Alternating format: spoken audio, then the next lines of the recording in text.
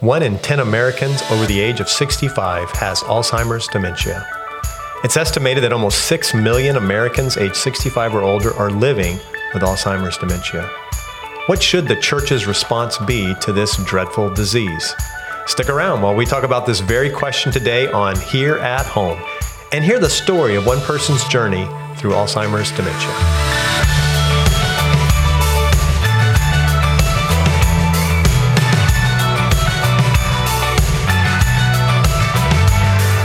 Welcome to the Here at Home podcast, a podcast about the people here at McGregor, their stories, their ministry, and their love for Jesus.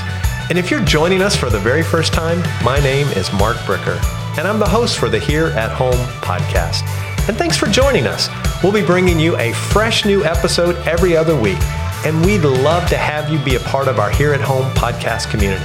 So go ahead and subscribe if you haven't already done so, and that way you'll get each episode delivered straight to your podcast player. And if you're enjoying the podcast, please share it with your friends. On today's Here at Home podcast, we'll be hearing Kim Mitchell's story of how Alzheimer's dementia impacted her family and how she began to answer the question, what can the church do in response to this disease? Welcome, Kim, to the Here at Home podcast. Thank you, Pastor Mark. I'm so excited to have you here. I really am. You're not nervous, are you? A little bit. All right. Well, let's start with a super easy question. Okay, Tell us a little bit about your family and maybe a little bit how long you've been coming to McGregor and some of the things you've been involved with here at McGregor. All right. My husband, Chris, and I got married in 2004, and we moved from the Chicago area to Fort Myers. And we have 3 kids. Reese is 11, Rory's 10, and our baby, Cade, is 6. And we actually started attending McGregor the very first week we lived here in 2004, and we've been here since then. I was involved with the food pantry ministry before we had children. We're, of course, involved in children's ministry and have been involved in preschool ministry.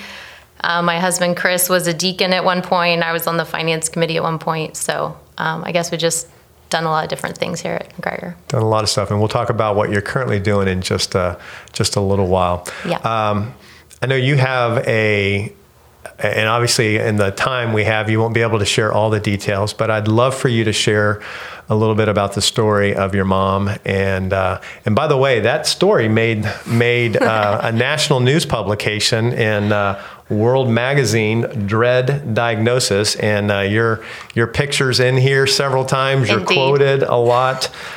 So that story is not something that's just private. It became quite public. So Yes, it did. That was a surprise experience. Yeah, for sure. But pretty neat. And we'll talk more about that maybe as we talk about the ministry in a little while. But tell us a little bit about your journey with your mom through Alzheimer's. Sure. So my mom, Darlene, is married to my dad, Larry. They've been married over 50 years. And in 2014, she was officially diagnosed with a rare type of dementia called posterior cortical atrophy. And we knew something was wrong probably in 2012 or 2013, but like a lot of people, we had no idea it was dementia because she was in her early 60s, and it didn't look like what we thought dementia looked like. We thought maybe she had hearing loss or visual, like cataract problems. We thought maybe she was just depressed because we had a lot of other stuff going on in the family at that point. So we ran down a lot of bad paths, trying to find an answer. Ultimately, she almost was in a car accident, and that led us to a neurologist and the diagnosis. In 2015, we moved her to memory care here in Florida. My family's from Ohio, grew up on a farm, and I was her primary caregiver for until about 2000, I guess late 2019. We moved her back to Ohio to a nursing home. She had fallen and broken her hip. She was supposed to pass away. That's what all the medical experts said, but she's still alive and well in 2021. She even beat COVID. So it just goes to show that we don't know how long folks are going to be here. Yeah. She, unfortunately, at this point, does not she now exhibits what I would call the classic symptoms of dementia, in the sense that she doesn't recognize her loved ones, including her husband or her children. But that didn't happen until numerous years into the disease. So, I know. How many years were you the primary caregiver? Well, she was in memory care in Florida from 2015 to 2019. Right. And I continue to be like the primary point of contact for the nursing home. Unfortunately, because of COVID restrictions, I have not been able to physically touch my mother in over a year, which is its own burden. But those years were tough while she was here. I mean, you were it was down there all the time, and my son was 6 months old when my mom moved here, and he was sick a lot too, and so it was quite a juggling act between 3 kids. My mother was here, and my father actually has been battling metastasized cancer for 8 years, and I provide him some assistance with things. It got really. It was hard. I mean, I don't know exactly. I mean, it's... Well, to have your mom that young... Yeah, she's really young, yeah. To be diagnosed with dementia, that type of dementia. And then ultimately, how long was it from the diagnosis till she was in memory care? Well, it was kind of unusual in that she was diagnosed in 2014 and she moved into memory care into 2015. But, I mean, in hindsight, I know her symptoms started something like 2011. With some like personality change.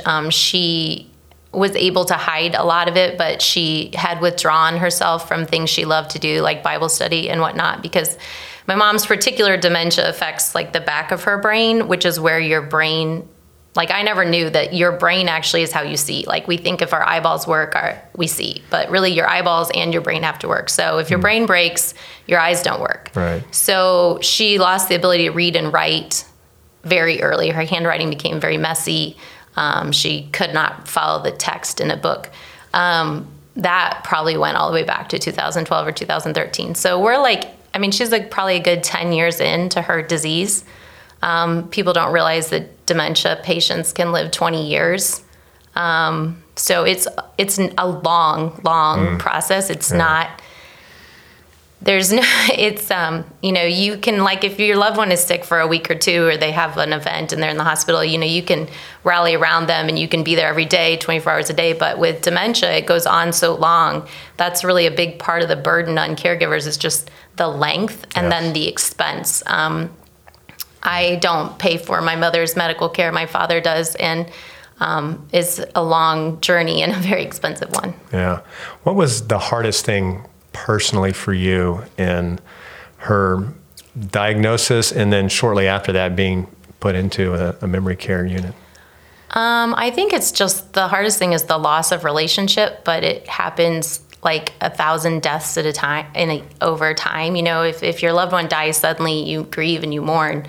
But my mom died little deaths. My mom was my best friend. We were very close. And it's this long transition from parent-child to now the child is the parent. So there's all these little deaths to grieve. The day they forget you is one for sure, but there's the day they forget how to eat, or the day they, forget how to get in and out of the car. The day they forget how to relate relationally and to have, to care about what's going on in your world, or... I don't know. There's so many different things to grieve. They call it the long goodbye. It's also like, there's a term called anticipatory grief or ambiguous grief, and you have all this grief, and most people can't understand the grief that you feel. It's just this constant, you feel every feeling: guilt, grief, anger, sadness, and you feel them with God, you feel them with yourself. So it's like a emotional smorgasbord. And if you have, and then most caregivers have other responsibilities, right? I have children. Some people have to work. Some people have to financially provide for the situation.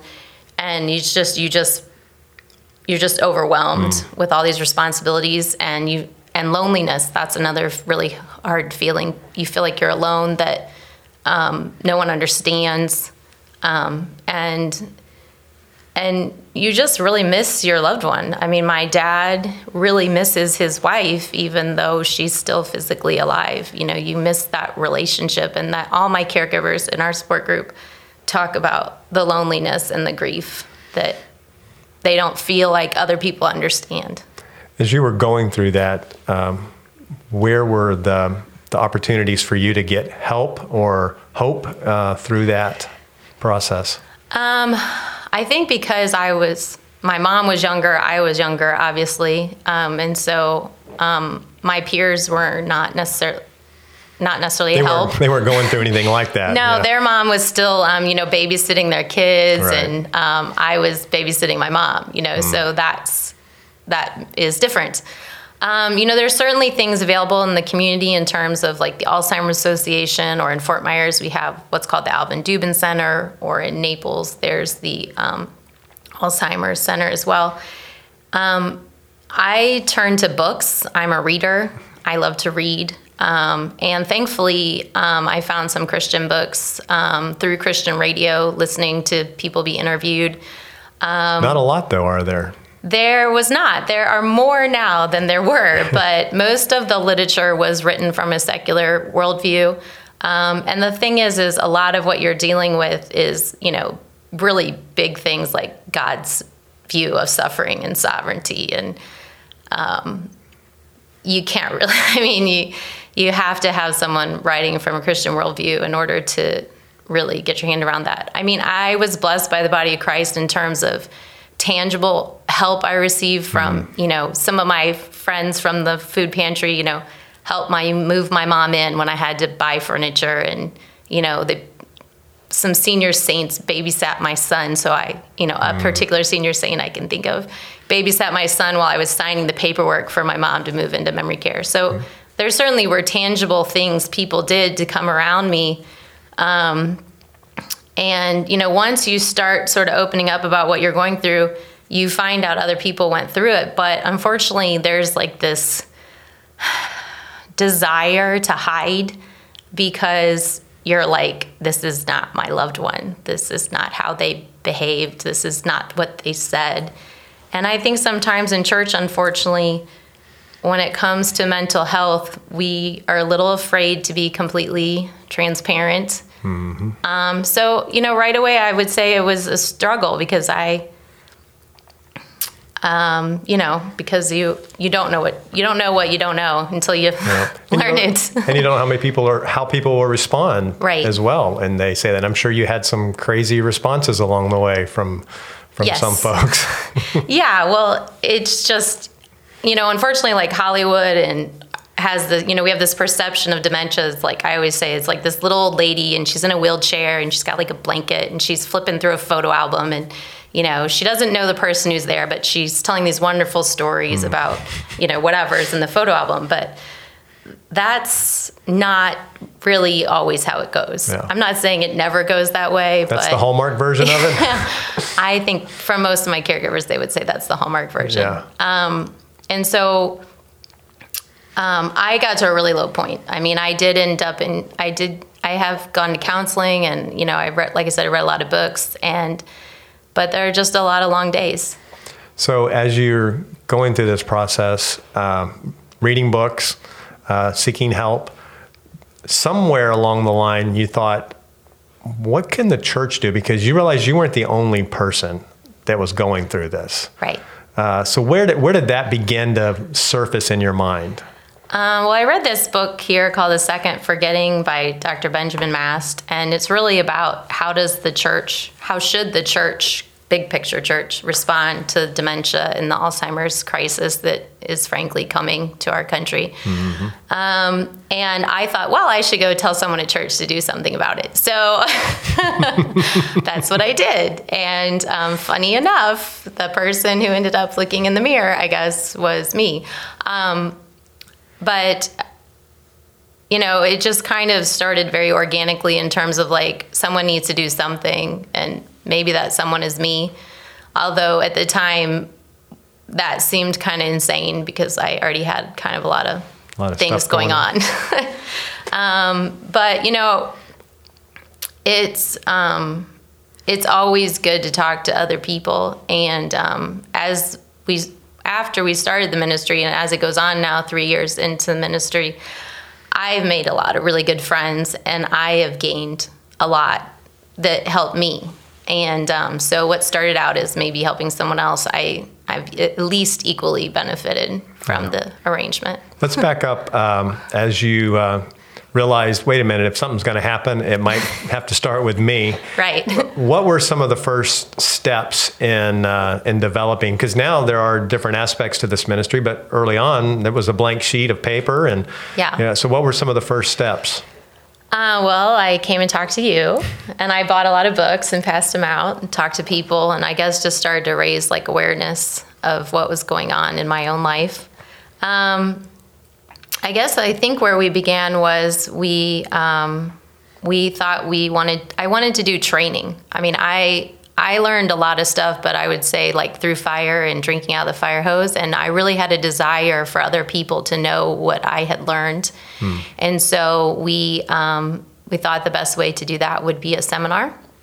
And I think we honestly thought like 25 people would come, and that was going to be okay. And then I invited like 5 or 6 speakers, thinking like 2 of them would say yes, and they all said yes. And then we were like, oh goodness, now what? But God it was so obvious that God was just taking care of it. We hardly did any marketing, and then we had like 100 people show up. Yeah. And we were just blown away. Absolutely. And, we just started there with like educating people, but educating them from a Christian worldview and telling them that the gospel and that Jesus Christ and the Bible had something to say about dementia. And that was exciting. And we did that. And then I guess we did it again. Yeah, I think too, that very first time, not only did it have a lot of people that showed up, but we promoted it within the church, and it began to raise some awareness initially, because something that had never in the 20 plus years I'd been here ever been talked about. Right. And now all of a sudden it's a seminar dealing with dementia. And so I think that alone began to make it maybe a little safer place for people to talk about it or ask questions. I know that's not a lot of progress, but it had to start somewhere. Well, I remember we did an evaluation, and one of the comments that someone wrote was just how encouraged they were that we were doing anything, because they were a caregiver and they felt so alone. And so it showed them for the first time that they weren't. Like, look, here's all these people that care enough to show up on a Saturday for 3 hours and learn something. And that it was really powerful, even though it felt like this small offering to begin with. Yeah. So out of that, I guess one of the next steps was a Wednesday night class. Was that the next thing you did? I think so. It's kind of all blurs together now, but we did a Wednesday night class that was based loosely on this book that I mentioned. And we also brought in like local speakers to talk about different topics. I mean, we covered all kinds of things. What is dementia? How do you find a memory care? Do you need a will? Do you need this? Like practical things that you need. And then we also addressed suffering and what does the gospel have to say? And, how do we connect you to other ministries of the church? We've kind of always had this 3-pronged. From the very first seminar, I wanted people to learn. I wanted to connect them to each other in the church and to resources in our community. But I want them to find hope. And people think dementia is hopeless. But it's not. It's not hopeless. It can feel completely and entirely hopeless, but it is not. And so the class was, again, around kind of those 3 concepts of, and introducing people to community resources. We live in a community that obviously has an older population. And thankfully, that means we have a lot of resources that maybe don't exist in smaller communities around the United States. But a lot of people might not have been aware of those. Right, for sure. Yeah. So recognizing the need to connect people, in addition to continuing to do an annual seminar or conference, what was the next step? So we decided to do a support group, which the funny thing was when I had reached out to a couple authors who had written the books and said we wanted to start a support group, they were kind of like, well, but you don't really have the skill set. And I was like, yeah, I agree with you. I don't. But anyway, we did it anyhow. So I guess just, but what I did is I went and visited a bunch of support groups in the community and just kind of see how they worked. And then we really wanted to offer something that was unique if we were going to offer something at the church in this space of support groups. If someone wants to attend a support group, they have lots of opportunities in the community, but we really wanted it to be Christ honoring. We set out with, we kind of like wrote out our little goals for the group, and a big part of that was connecting people to their faith. And, we share prayer at support group. And one of the really great things is how people feel like that other person really can pray for them because they really are living their experience. And it's confidential and, it's very private, and we don't talk about what happens in support group outside of support group. And that gives people a freedom to really share what they need prayer for, to really share what they're struggling with. That although life groups are awesome, and a lot of people in my support group get awesome, amazing support from their life group in terms of, tangibly visiting them or bringing them food or being, on call when they need someone.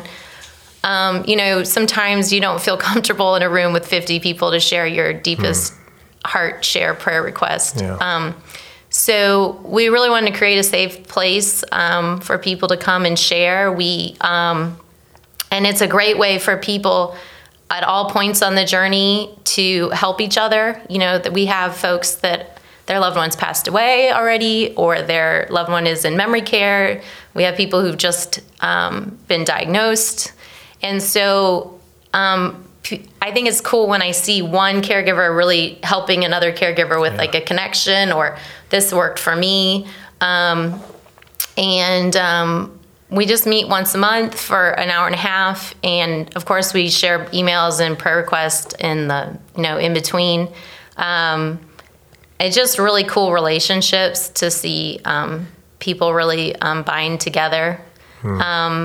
I just wish we had more folks coming so that we could help more people. Well, if someone's listening right now, or they maybe know somebody that could benefit, who exactly is this support group for?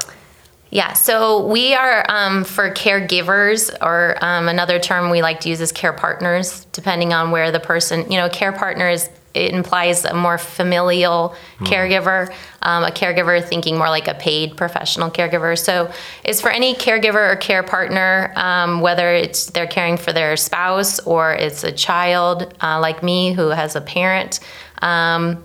It's not for the person with dementia, and unfortunately right now we don't provide respite care during the support group, but I really encourage people that if you're a caregiver to find someone to stay with your loved ones so you can come during a support group, because that creates a good discipline of creating a connect. You need a caregiver. Like you may not know it now, but you do need one for when you need to take care of you, or even just if you need to go to the doctor, or you need to go for a walk, or the grocery store. So it's really for any caregiver. I think I mentioned we do have folks whose loved ones have already passed away. Some will come for a certain amount of time, and they're always welcome because they have knowledge to share. Right. And I mentioned before that you grieve all the way through the process, but yet you still grieve after. And sometimes people, again, don't know how to help you grieve when your loved one had dementia, because it's one of those times when really silly statements get made, like, you're probably glad they're dead, right? No, like I'm not actually. So again, it's just creating a safe space. We always try to connect people with other, ministries like Stephen's ministry or Grief Share or Widows Ministry. But we have a special bond. And I think sometimes people think like, well, I don't want to go to support group because I don't want to tell people what's really going on, or I don't really need it yet. And I guess I'd just say try it and see. Absolutely. And if you don't need us right then wait 6 months and come back. But usually I find with dementia, people think they don't need something when they actually probably needed it like 2 months ago. But there's a little bit of denial that makes you want to think you're not as far down the path as maybe you are. Yeah, exactly. And if I could encourage people, seek help before you think you need it. Yeah. And if you're struggling in any way, or do have somebody in your family, maybe not even you're the primary caregiver, maybe you're a secondary one. Yeah, sure. This still could be of benefit to you. You mentioned resources and books. Is there a place where folks can go to get that kind of information? Well, we have a really cool landing page now on the McGregor website under Ministries, Dementia Support, and we actually have a whole bunch of recordings from prior seminars, so that's a great place to go if you want to listen to different speakers on different topics. On that landing page, you can find my email, which is alzsupport@mcgregor.net, and you're welcome to email me. And I have, a list of books and websites that I refer people to. You do need to be careful, like just with the wild Google, because like people, unfortunately, there's a lot of misinformation, and it can lead to a lot of heartbreak. Yeah. And certainly at least a little frustration. So if people want to email me, I'd be happy to share that information with them. And then also, I guess, just be on the lookout for when we have future seminars, or if we have a future class, and join us.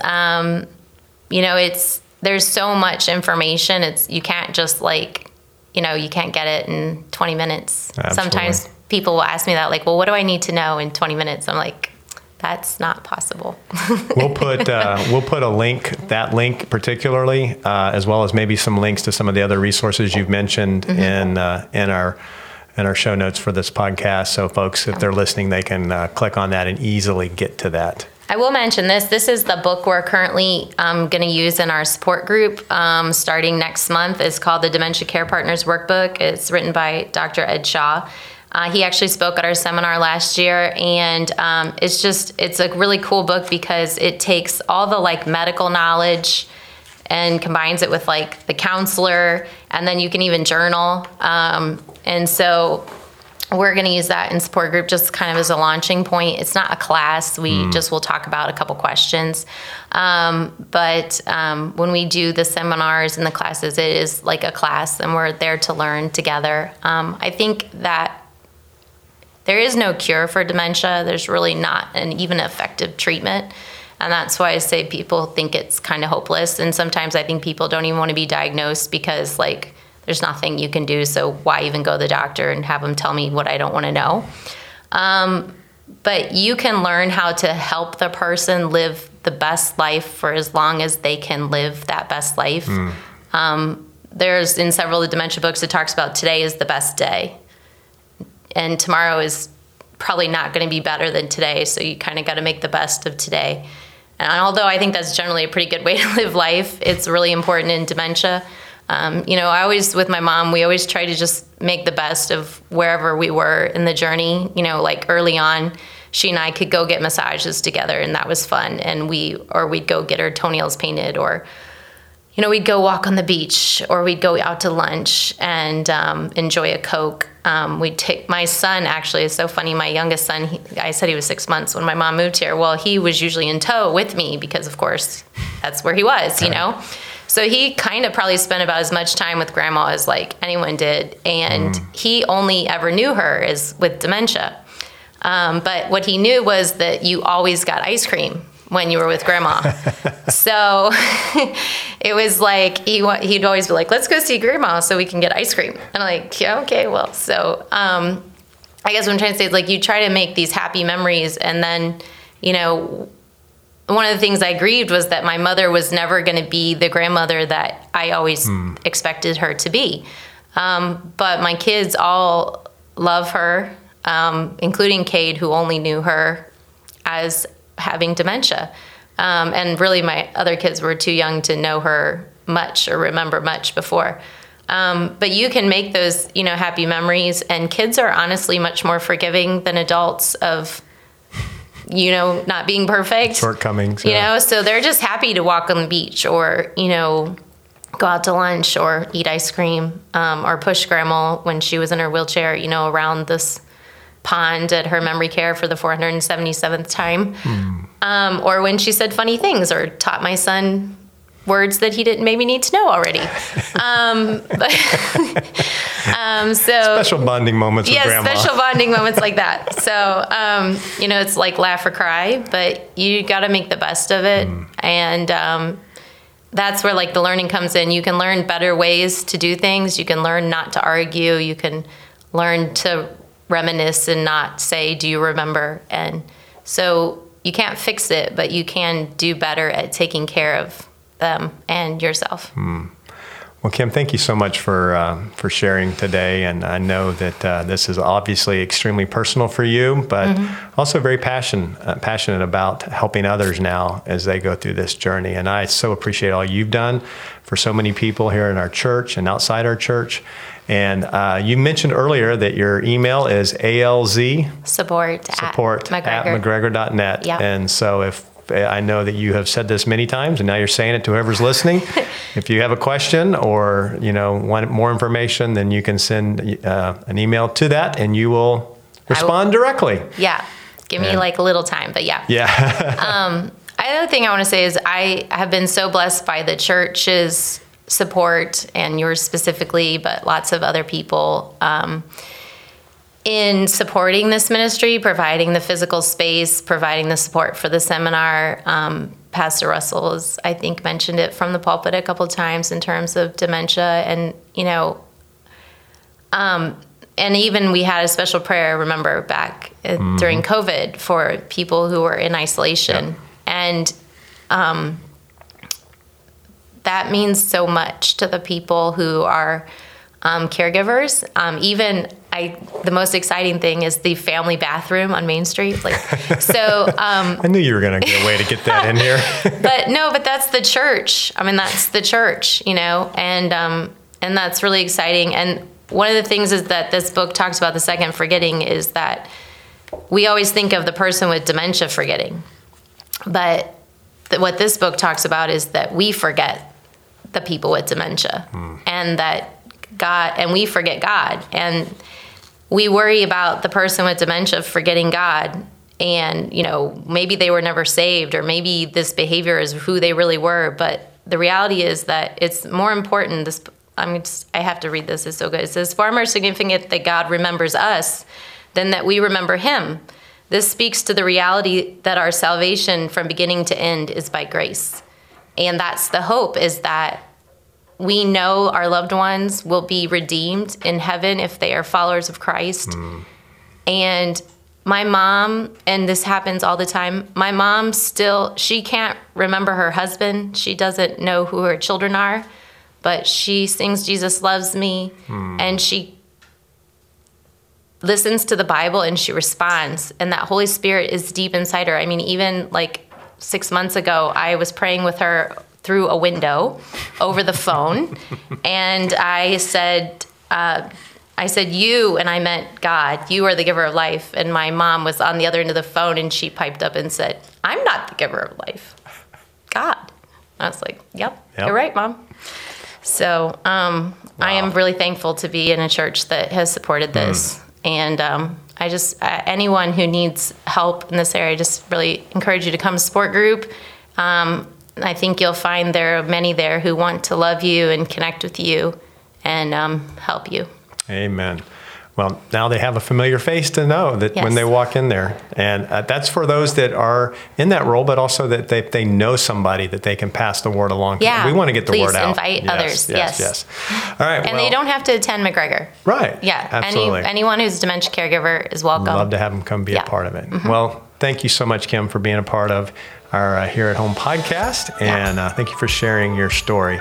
So that wraps up this episode of Here at Home, and thank you, listeners, for being part of our podcast. What a blessing to be able to share what God is doing here at home and to be encouraged together.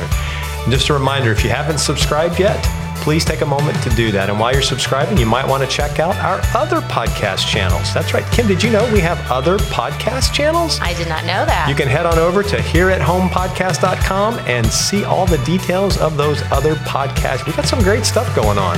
It's exciting. Around here. Yeah, it is. All right. Well, thanks for listening, and we'll see you in a couple weeks back here at home.